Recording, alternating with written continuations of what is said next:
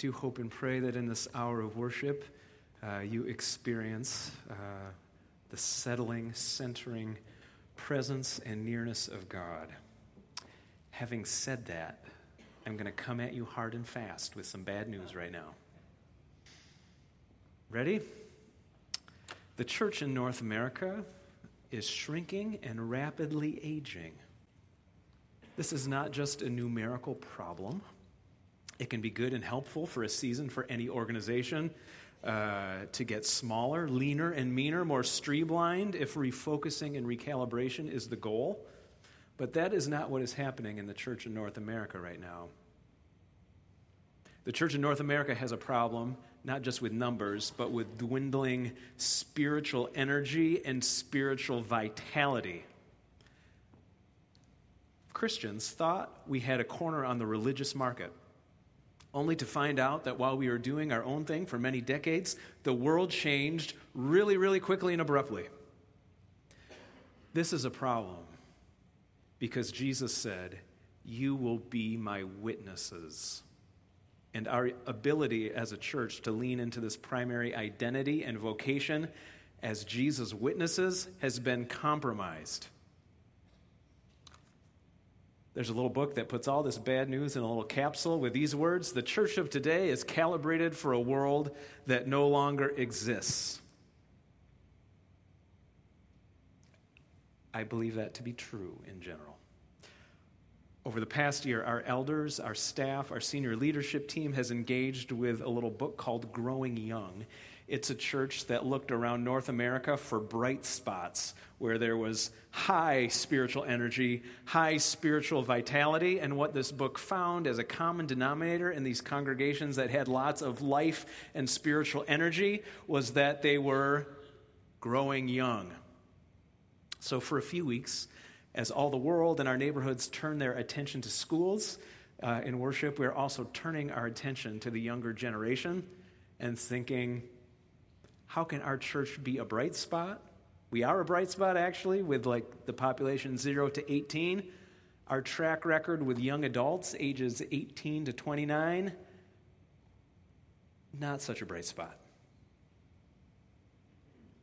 This matters so much because as those of us who are older share faith, hand the baton of faith off to those who are younger, we are God's evidence as a body altogether. We are God's proof. We are God's witness, the way that green growing grass is a witness to adequate rainfall, or that brown grass is evidence to inadequate rainfall.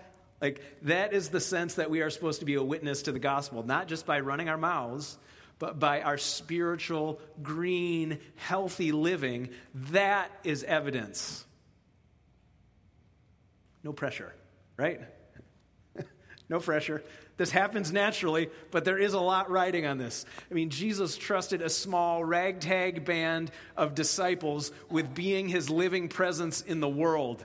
There were just a few dozen of them at first, and over the course of 2,000 years, this plan has gone exceedingly well. Like, the witness has covered every corner of the globe. More recently, in Western Europe and North America, it has not been our finest hour to be God's living presence in the world. How can we increase our spiritual vitality?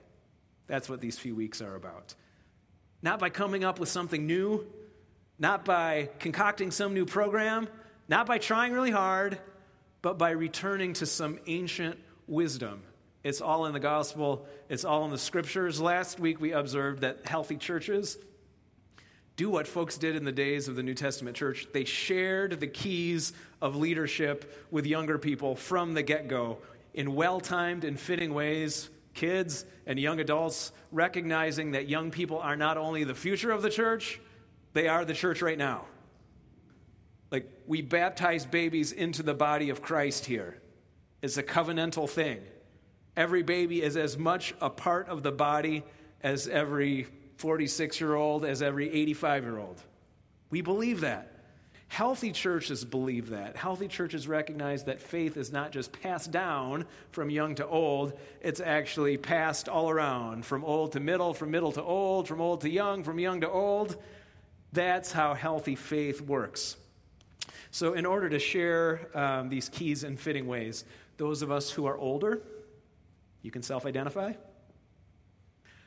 By the way, a millennial, according to the sociologist, was someone born between 1978 and 1998. Can we see the millennials for just a moment? Proudly. Come on, millennials. I mean, we roll our eyes at you all the time. If you're older than millennial, please raise your hand. Okay, there are more of us who are older. Did I mention that the Church of North America is shrinking and rapidly aging? So every generation has trouble understanding the next generation. We are going to move today from keys to shoes. The big goal is to get those of us who are older, for the sake of the gospel, to put ourselves into the shoes of the millennials and beyond. There's a lovely pair of Vans, skateboard shoes. If you are older than 45, I hazard a guess you have never owned a pair of Vans.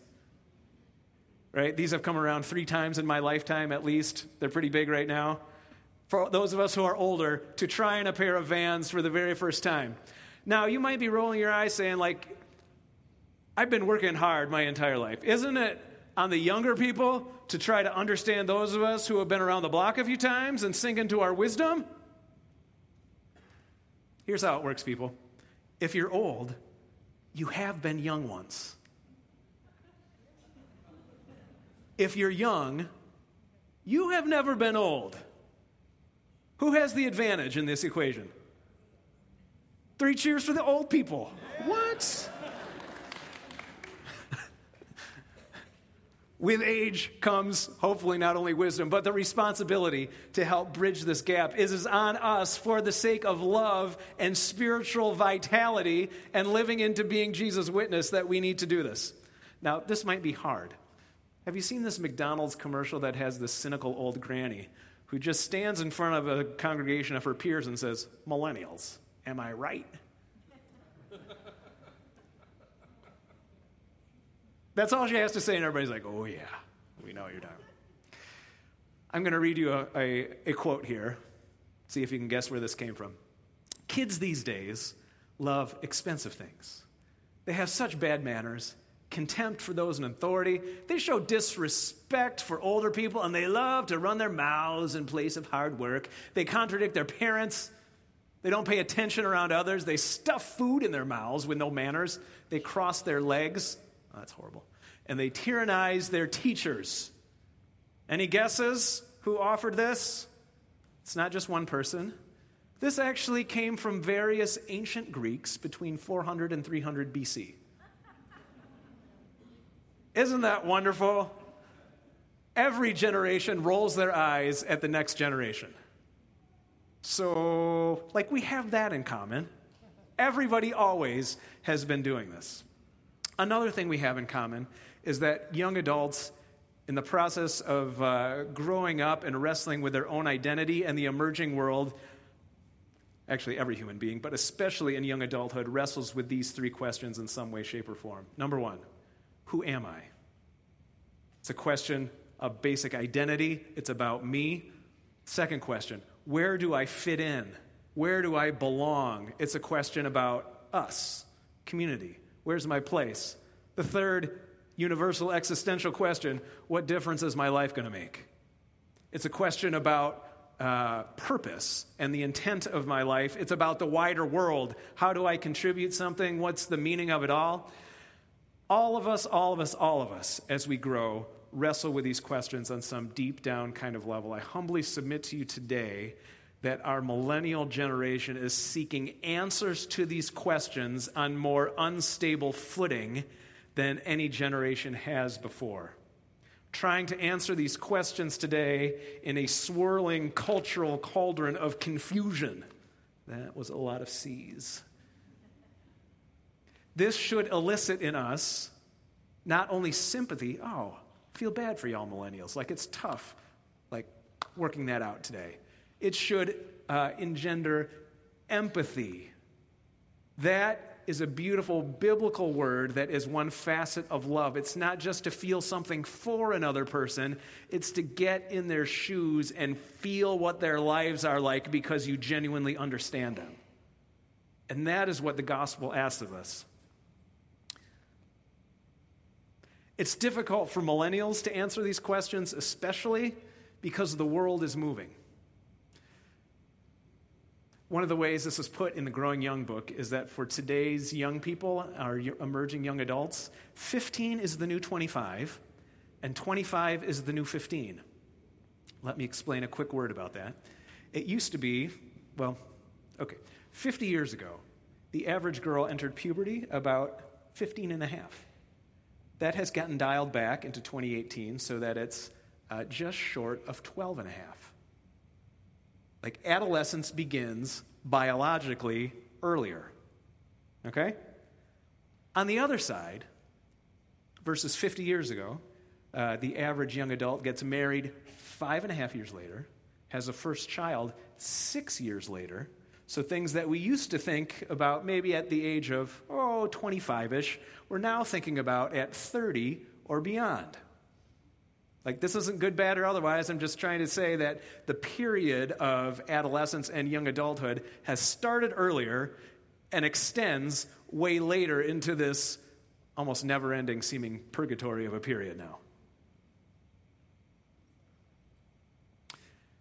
I was pretty sure I was taking my first steps out of adolescence when I was 16 years old and obtained a driver's license. Like, for my generation, for older people, getting your driver's license was a massive step into independence. It didn't mean I was a man yet. It just meant I had independence and personal autonomy in a new kind of way. I believed this so deeply that on my 16th birthday, though I was riddled with violent chicken pox, I had them down my throat, into my stomach. One of my sisters counted 300 on my back alone. My face was a giant scabby mess. Even though that was my life situation, I went to the DMV and got my license on my 16th birthday and proudly showed everybody, look, I can drive. Did you have the Black Plague? No, I did not. It's just a chickenpox. Like, I have a son. My son Will just got his license last year at age 16. I would guesstimate that maybe 50% of kids get their license on their 16th birthday now. Like, this has changed. It is no longer the rite of passage that it was. You know what is the rite of passage? Obtaining one of these things. Who cares if you can drive across Illinois if you have the entire world in your pocket? Why do I need to drive over to my friend's house when we can just be together with this thing? What's the average age that a kid gets one of these days? 4? That could be trouble. I think it's about 12 in our community. It's a little younger than that in the wider world. The freedom that I thought I would enjoy at 16 is now available in a significantly bigger way at age 12. I mean, kids are exposed to the entire world of adult wars, news, gruesomeness, romance, sex through this thing in a way that I could not have hazarded a guess as a 15-year-old. Right? 25 is the new 15. 15 is the new 25. It is tough to get answers to these questions. Along with these phones, along with the changing landscape, I would observe, sociologists observe, that our young people, millennials, experience just as human beings record levels of pressure and anxiety. I think of it this way. It's hard enough just being a regular, simple human being, like just for any of us, just maintaining a life. Pretty much every millennial from the get-go has not only had to be themselves, they have also had to manage some kind of online digital representation, production of their own lives. Like, that's a lot of emotional and spiritual pressure. I mean, it's so much that I don't even do it. Like, I just ghost through my wife's Facebook. Like, I struggle enough just being me, much less producing a me. Except for my Wii 10 years ago. I did have a me on my Wii. Anyway. I'm old. I'm not the only one. Singer-songwriter Ed Sheeran took a 12-month break from all social media so he could recover his creative energy and start writing songs again, because just being an online celebrity person is a full-time job.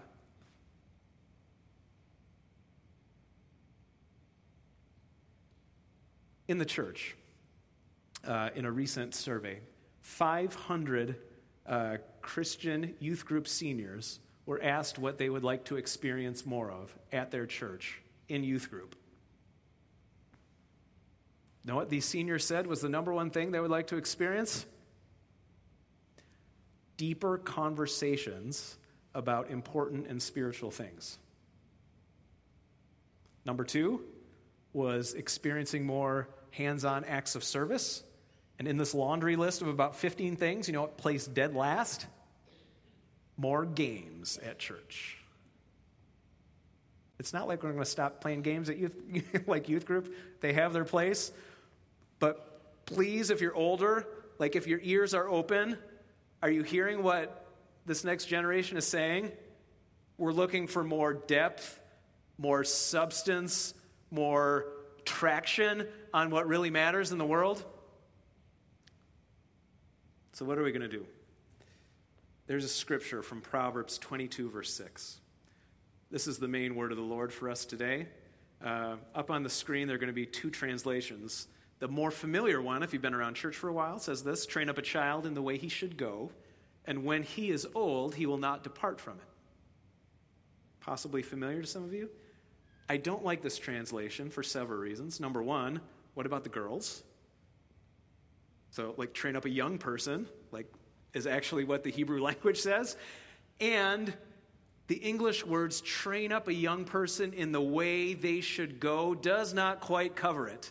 What the Hebrew really says is train up a young person according to their bent or according to their way, and then when they are old, they will not depart from it. Here's the difference. The old translation, train up a child in the way he should go, kind of means like, hey, if you're older, you know what's right and wrong. You know the right way. Like, channel, guide, discipline, force when necessary your kid into that channel. And then when they're old, they won't be able to get out of it. That is not what the Bible says. That is a false representation of what God's word intends here. What God's word is saying is, if you are older, here's what you need to do. You need to read the life and understand the life of the young people who are under your guidance and shepherding. And when you have understood them, find how their life smashes up against gospel living. Help them find that. And when they're living true to themselves and true to God, they're not going to depart from that. Can you feel the difference? One is like, cram your kid into the good Christian way. The other is understand your child's life, work with them, and show them the gospel way. That is what the Word of God is asking us to do in order to find spiritual energy and vitality. How are we doing with this? Back in July, Andy Pasick, our youth ministries director, and myself sat down with some young adults and some young people from our congregation. It was kind of encouraging and kind of brutal. Andy has followed up on a few of these conversations. One of them is going to appear on the screen in the form of a text conversation. The names have been protected for the innocent. How long have you been a part of ECRC? This young woman says, I've been around here since I was born. So we're talking about an insider. Some of your favorite things about church. This young person says, growing up, kids ministries, youth group, huge part of my life. Loved being part of high school youth group while being able to be a leader in middle school and also help with younger kids. Again, this is a kid who has gotten it from the very beginning. You're in college, different place than you were serving in youth group. How's this part going for you now? I must be talking fast. I'm ahead of the tape. And this question about empathy. Hardest life phase for me at our church was returning after my freshman year of college. Again, grade 0 to 18, 19 and beyond. It was the most I've ever felt out of place or like I didn't belong. I went from being so involved in church to feeling like I didn't really have a place here at all. Learned all of these new things at college About Jesus? Awesome. Myself? Awesome. Still in this weird in-between phase of life where I'm too young. Ooh. Can we pause for 1 second? I want to touch on this. So this young woman is saying, these new horizons are opening up for me, but when I come back to church, I don't feel like there's a safe place for me to talk about these new things that I'm wrestling with. So Andy asked her the distinct question, do you feel you have the ability to talk about anything and everything here? So kind of experience the bubble here. Safe, comfortable, great. But when I got back from college in the summers, I learned that topics like racism, sexism, abortion, homosexuality were just not up for discussion here. I was looking for someone to engage with me and explain to me what the church thought and believed. Looking for someone to ask my opinions, to be interested in these topics. Wasn't really a place where I could be safe or comfortable bringing these things up. I left all these liberal topics and beliefs at school and stopped even trying to engage them at ECRC. Okay, my heart is breaking a little bit right now. I felt like I was, as soon as I turned 18, kicked out of the nest. It wasn't a place for me to seek help and guidance in regard to my faith. Hopefully, if you're older, you are also hurting a little bit.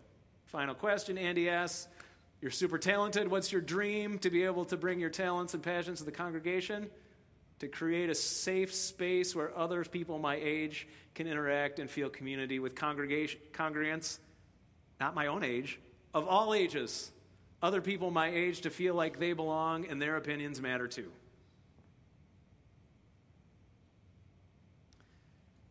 Again, if you're an older person, as somebody who works at this church,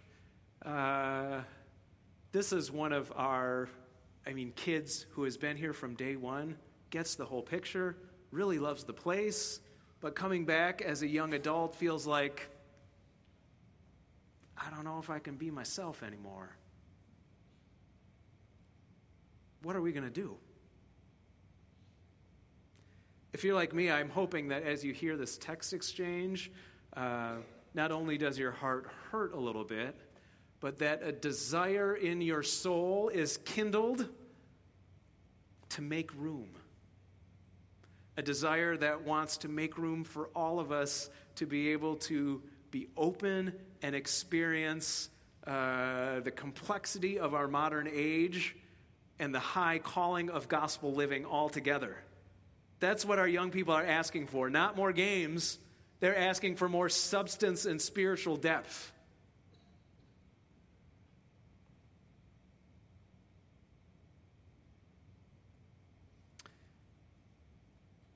So this fall, there's going to be a new conversation group that's being launched here at Elmhurst Christian Reformed Church. It's a group that's going to be called Under the Rainbow, and it's a group for families that have some experience with LGBTQ plus issues can get together and talk about the life that we are living and the high calling of the gospel, and how we walk alongside one another and strive to love each other and accept each other in all the difficulty and beauty and awkwardness of that.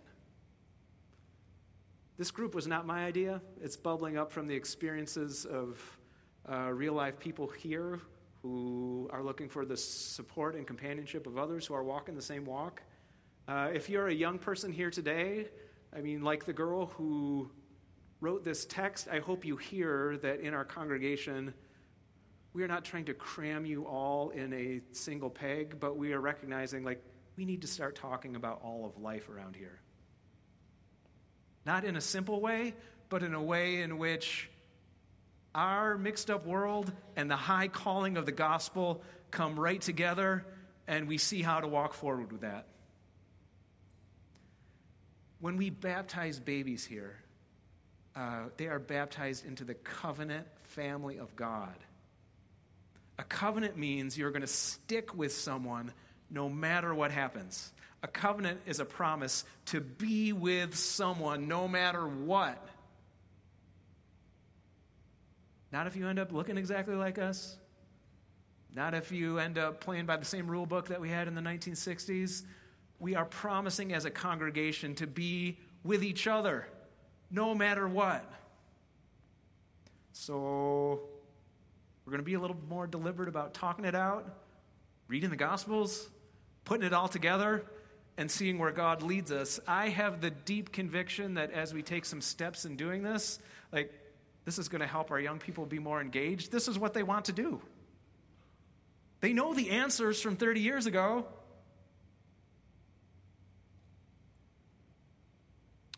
There's a beautiful prayer that comes from almost 1,000 years ago. St. Francis of Assisi, who prayed this: "O divine Master, grant that I may not seek so much to be consoled as to console, to be understood as to understand, to be loved as to love." Now, this is the prayer of a mature person, right? Because all of us want to be consoled. I do. I want to be understood. I want to be loved. But to pray beyond my own personal needs to, "Oh God, help me be the one to do the consoling. Help me be the one to do the understanding in your name. Oh God, help me to be the one who takes the first step into showing empathy and loving somebody else around here." So how are we going to do it? Well, we're going to talk. I have a few short suggestions in conclusion. Number one, if you are older, something you can do to kind of prime the pump of your own love and empathy is to try to rewind the story of your own life and get into the shoes of younger people. So to help myself do this, I literally bought the shoes that I was wearing when I was in 8th and 9th grade. These are really bad basketball shoes. I played on a middle school basketball team where we all wore red ones of these, and we turned our ankles all the time. All right? So maybe you're so old that when you were a kid you wore saddle shoes. Maybe you wore white bucks. Does anybody even know what those are? Oh, great, awesome. Maybe you had Stan Smiths. Maybe you had penny loafers. If you still have them in your closet, literally put them on your feet and walk around and think about what you were doing in middle school and high school. Plus, some young person will be like, "What is on your feet?" And then you can talk about that. Awesome. When I put on these shoes, it takes me back to 8th and 9th grade and the insanity that I was experiencing as a human being, and lots of the behaviors that I have stopped since then, and ways of communicating. If we did that as older people, if we routinely remembered what it was like to be young, that would be a huge first step in having us all get together in this gospel stew. Secondly, whenever possible, no matter what generation you're from, if you can ask the question, "Why?" or "Tell me more about that," in as judgment-free way you can, that would be a beautiful way of starting conversations together. So here's what I mean. Those shoes. Tell me more about those. "Hey, old guy, why do you feel about politics the way you do? Tell me more about why you really dislike fill in the blank." "Hey, young person, that art that's all over your arms, tell me what's behind that." Can you say that in a judgment-free way? You get great stories with people when you start talking about tattoos. There's an incredible story behind most of them. If we can just ask each other judgment-free questions out of genuine curiosity and wanting to understand what it's like to walk in their shoes, that is huge. Now, kids, if you have a parent who starts trying these questions on you, please give them the benefit of the doubt. It's really hard for a parent to be totally judgment-free with a kid. If you sense even a little bit that that's what they're trying to do, give them the benefit of the doubt and talk. Preferably before midnight, because we can't listen anymore once it's midnight. Because we're old. Finally and lastly, if you are an older person, none of us can do this for everybody.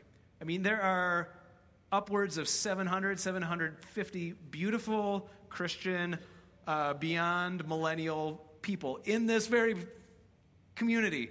If everybody I'll stop with the millennials. If everybody over 30 did this for one young adult in the world,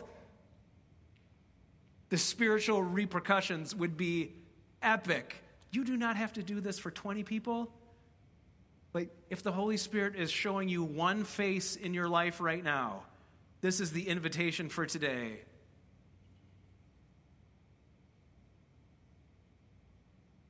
Is there one for whom you can read their life and understand them, listen to their life, and help talk about the deep and significant things?